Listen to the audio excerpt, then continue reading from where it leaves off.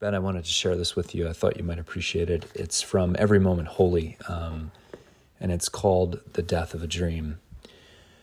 O Christ, in whom the final fulfillment of all hope is held secure, I bring to you now the weathered fragments of my former dreams, the broken pieces of my expectations, the rent patches of hope worn thin, the shards of some shattered image of life as I once thought it to be. What I so wanted has not come to pass.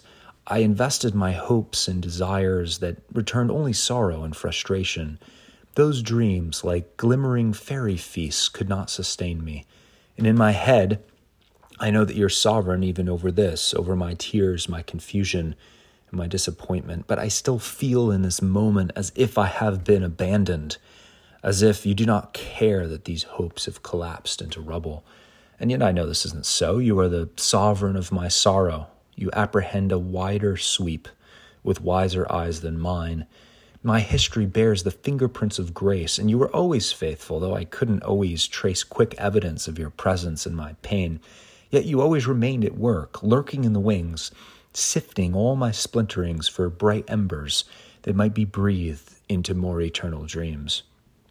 I have so often, in retrospect, seen how you have not neglected me, but had, with a master's care, flared my desire like silver in a crucible to burn away some lesser longing and to bring about your better vision.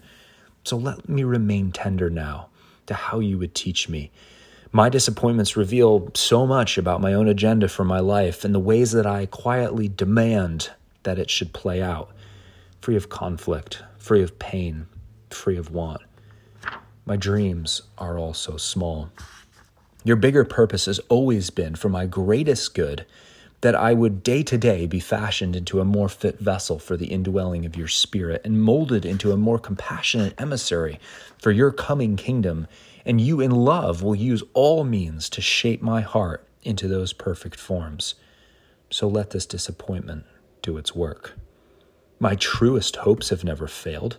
They've merely been buried beneath the shoveled muck of disillusionment or encased in a carcass of self-serving desire. It is only false hopes that are brittle, shattering like shells of thin glass to reveal the diamond hardness of the unshakable eternal hopes within. So shake and shatter all that would hinder my growth, O God. Unmask all false hopes, that my one true hope might shine out unclouded and undimmed. So let me be tutored by this new disappointment. Let me listen to its holy whisper, that I might release at last these lesser dreams, that I might embrace the better dreams you dream for me and for your people, and for your kingdom and for your creation. Let me join myself to these, investing all hope in the one hope that will never come undone or betray those who place their trust in it. Teach me to hope, O Lord, always and only in you. You are the king of my collapse. You answer not what I demand, but what I do not even know to ask.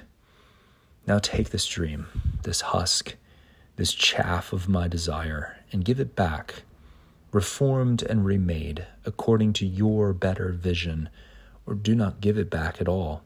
Here in the ruins of my wrecked expectation, let me make this best confession. Not my dreams, O Lord, not my dreams, but yours be done.